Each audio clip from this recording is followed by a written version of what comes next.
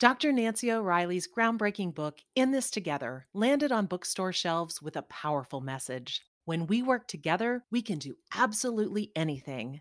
Guidance from 40 women leaders with specific strategies to help women advance their careers makes In This Together even more relevant today, especially with the pandemic's impact on women in the workforce.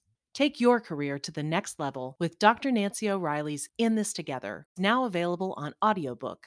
Download your copy today. Welcome to the Real Leaders Podcast. Is what is your definition of a real leader?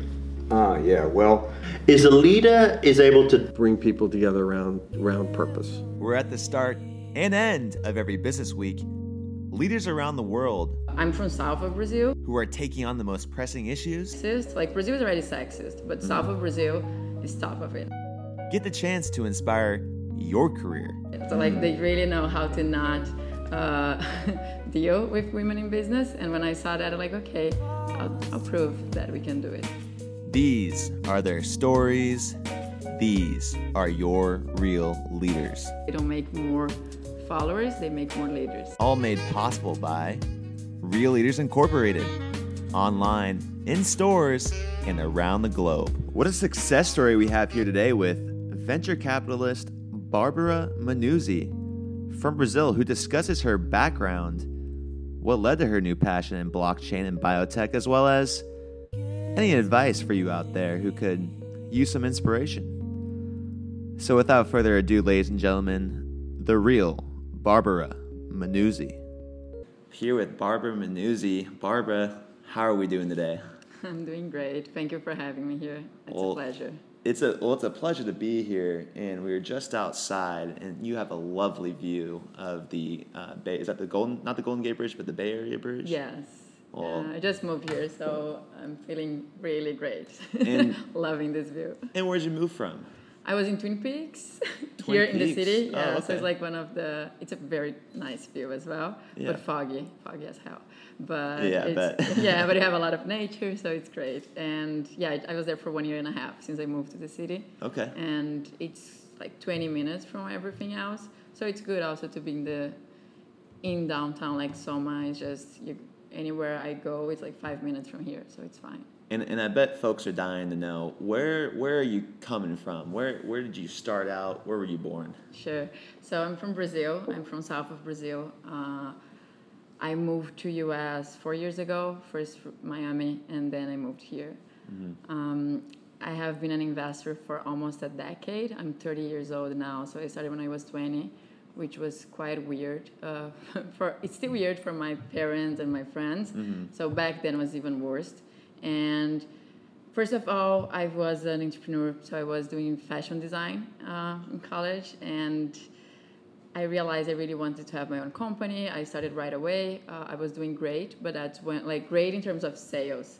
But that's exactly when I learned that working capital for a small entrepreneur, like, that has a lot of sales and needs to pay everything in advance and just receive the money, like, later on, can be, like, very unfair. So, like, my working capital was, like, super unfair with me.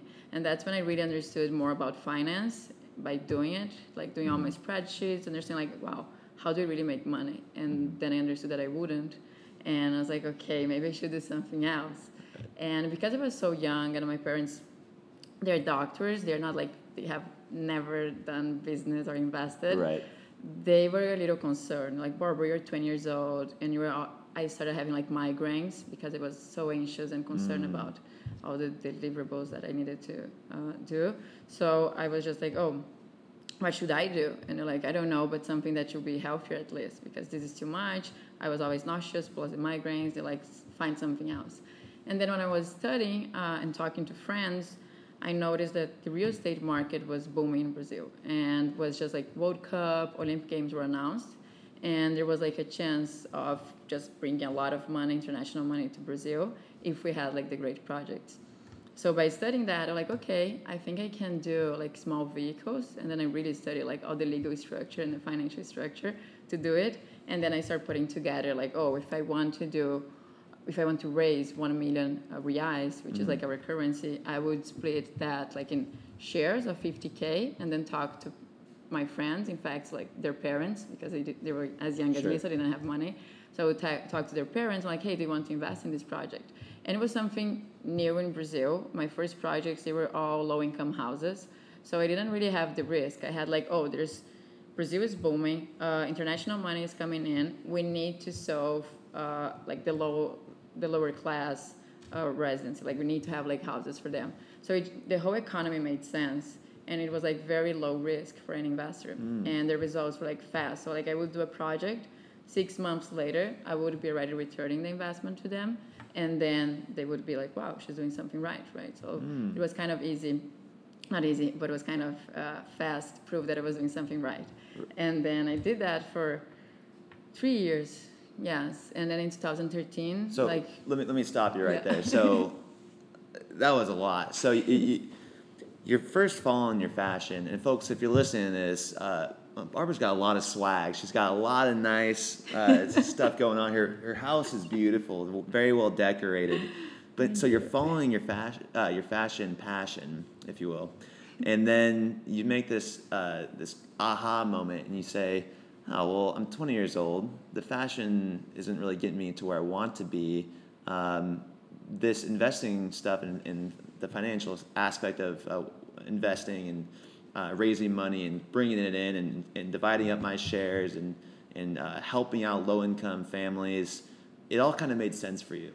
And it all kind of came together in that I guess for over the 10 years that you've been doing this. How do you make that decision to say, hey, I'm just going to run with this? Was it just a spontaneous thing?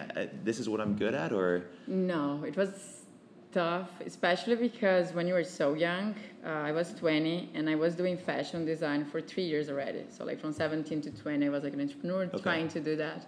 And to make a decision that you think you already have your career and that people will be like, oh my God, she doesn't have any goals, or like she doesn't really know what she's doing. I was really afraid. I was like, how can I switch? Like I'm a fashion designer, like now I'm an investor, like no one will like really trust that. But I really, like every time I like something, I go deep and then I study and I learn. And when I really saw that there was like an opportunity there, not only just by investing on it, but to change things. And I'm a big believer of big changes, right? Like in Brazil, we didn't have low-income houses until then, and you see, wow, that's happening, and I can be part of this. And if I can bring people that have money to be part of this, maybe that's my strength. And I noticed that fundraising for projects that I really understood. Is that the hardest part? Is fundraising the hardest part? I mean, I was talking to a financial firm that was saying, oh, here, give me 250 names of your closest friends and family and calling them on the phone for money. And I'm sitting back, I'm like, what? Like, I'm 22 years old. Like, I don't want to be reaching out to my friends and family and ruining my reputation with them and asking for that money. Yes, I want them to be aware that I'm a financial advisor, but I don't even know at that time if I have the confidence to handle their money, and go out there and stick my neck out and say, hey, can you lend me some money or something like that? And you just told me that you were asking for $50,000, not from your friends, but from your friends' families. Yes. What's that process like? Is it harder? Is it? In the beginning, I was afraid too. I was like, how do I do this? Like, how can I just like reach out and like, what are you going to say? Like, are they just like going to laugh on me? Whatever. Right. So I was afraid. But as anything I do in my life these days, I'm a little afraid. Every big decision that I make, I'm like, oh. But then I just do it. And that's what I did. Like, oh, should I? Yes, I should. It worked out. And then I started like connecting. And the more you connect when you're fundraising or doing anything, like every 100, especially at that time, every 100 people that I would reach out, one would say yes. And then, like from that one, it wouldn't go more like for the people that I should follow up, that person would just say like, hey, talk to my friend, he will also like what you're doing. Right. And then it would go like through that other side. Interesting. Okay. So what really kept you going? I mean, I guess a lot of people are inspired every day by their passion. Fashion was yours at first. And then it goes into, hey, I really want to make this work. But like you said, you reached out to 100 people and sometimes only one would get back to you. That's got to be a little defeating at some points. What kept you going every single day? I have two passions since the beginning, since fashion. The first one is like seeing ideas and transforming them in reality. I had that like with textiles that I would transform in clothes. Okay.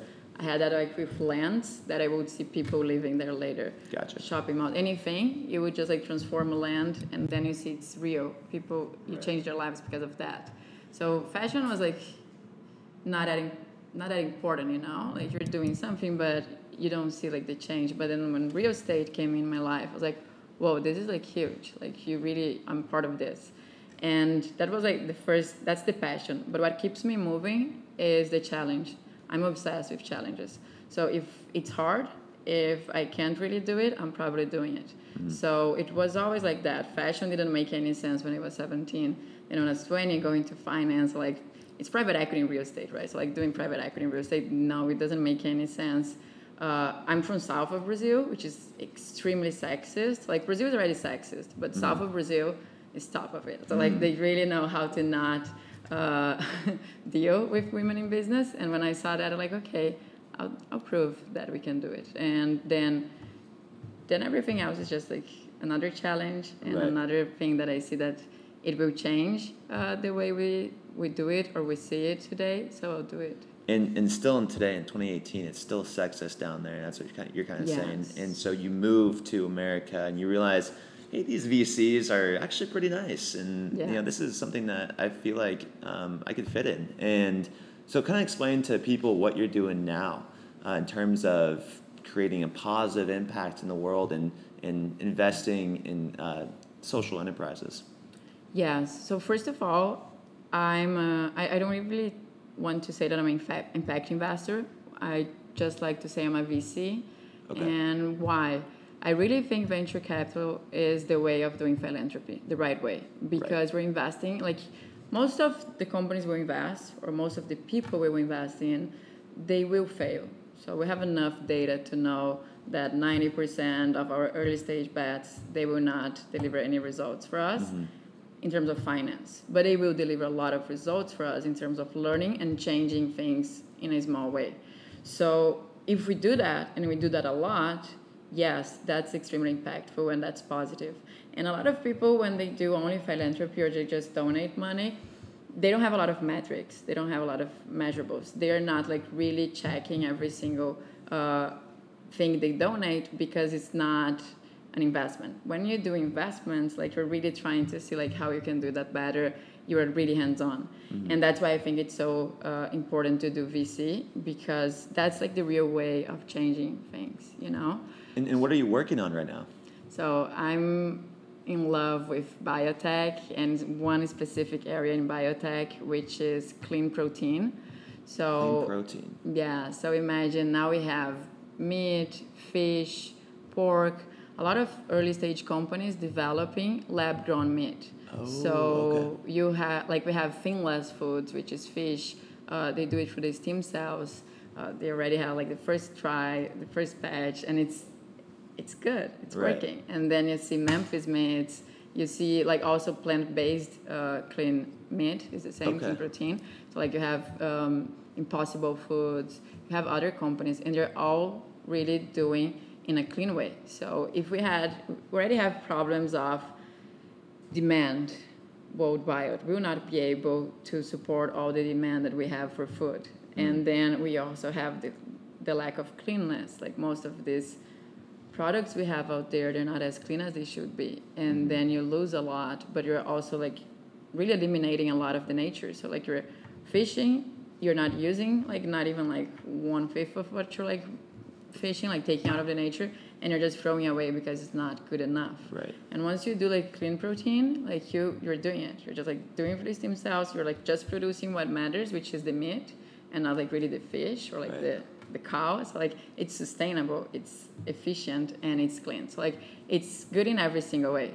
And I'm not even talking about engineering any of these things, because if we do, that can be a big fight, because a lot of people think it's like unethical to change and like to really like add one thing or another.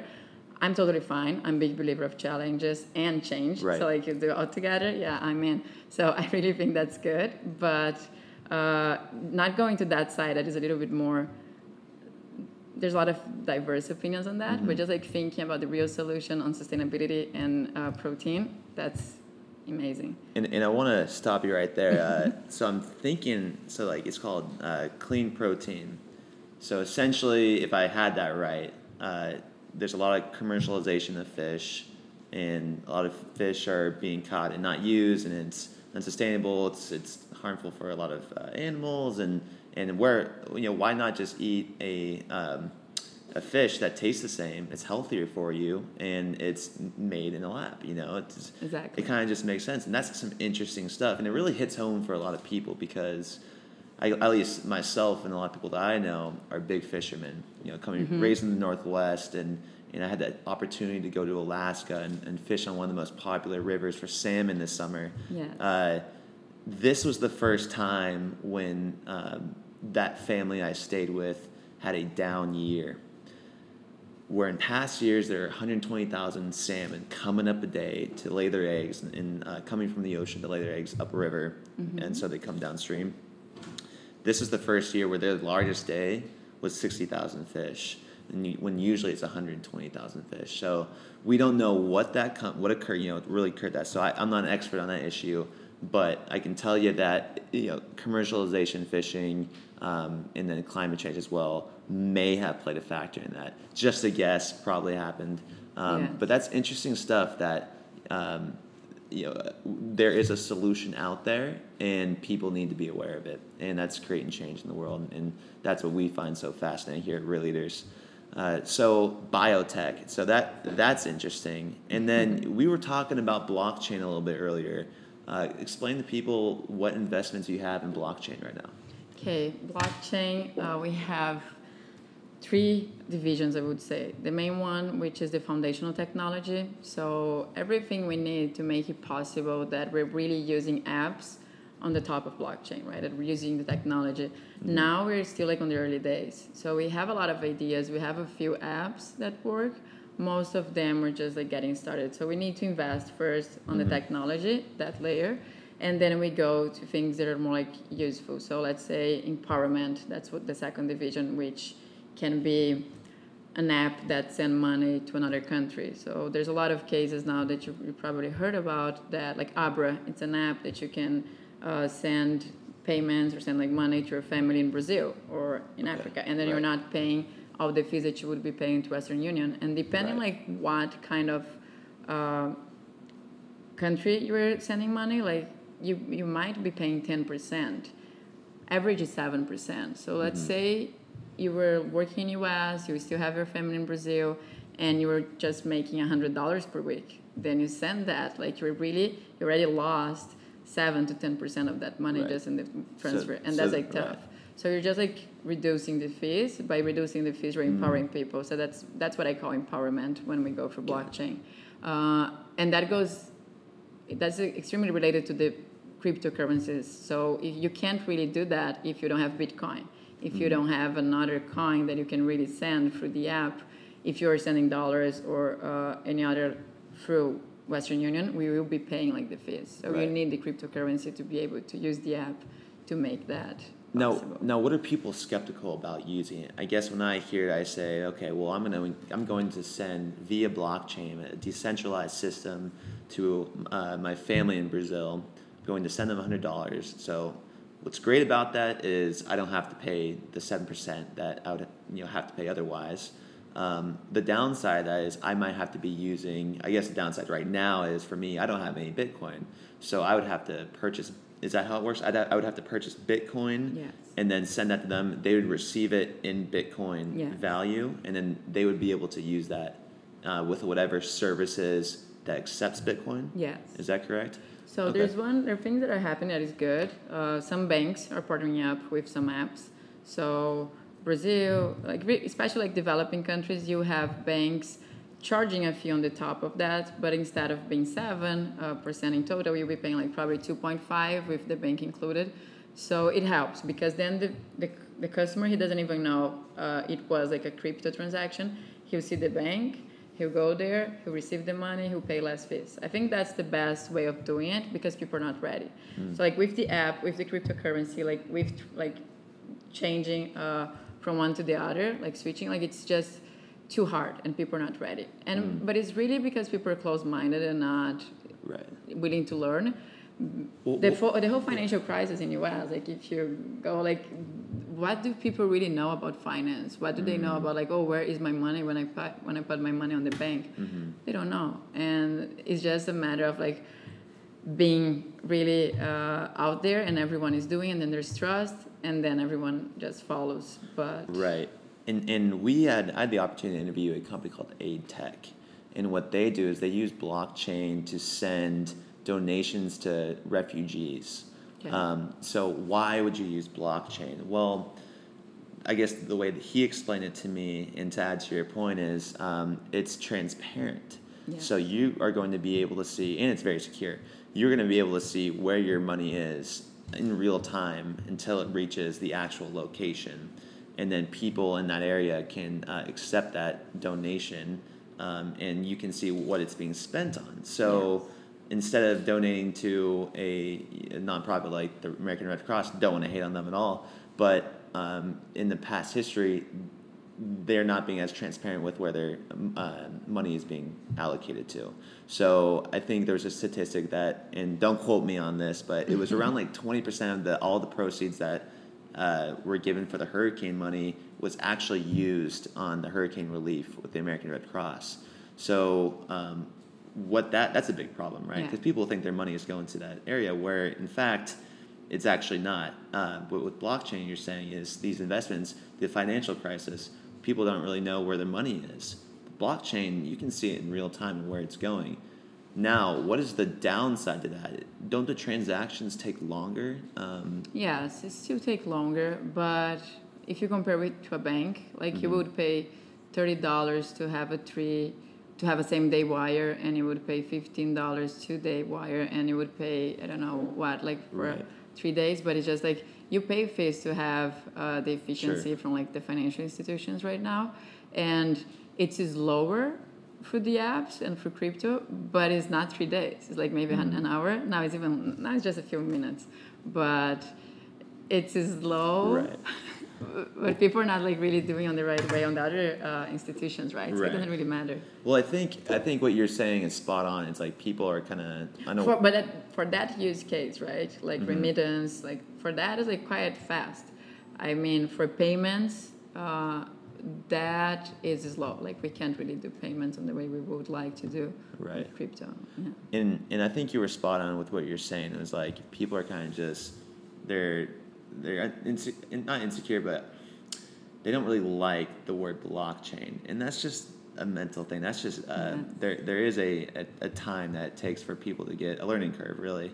And we're at this conference at Singularity this past week, and people are saying, well, get ready because everything from technology is going to be exponential. If you look at Moore's law, and everything's going to be going straight up. And right now, we're at the elbow of that curve.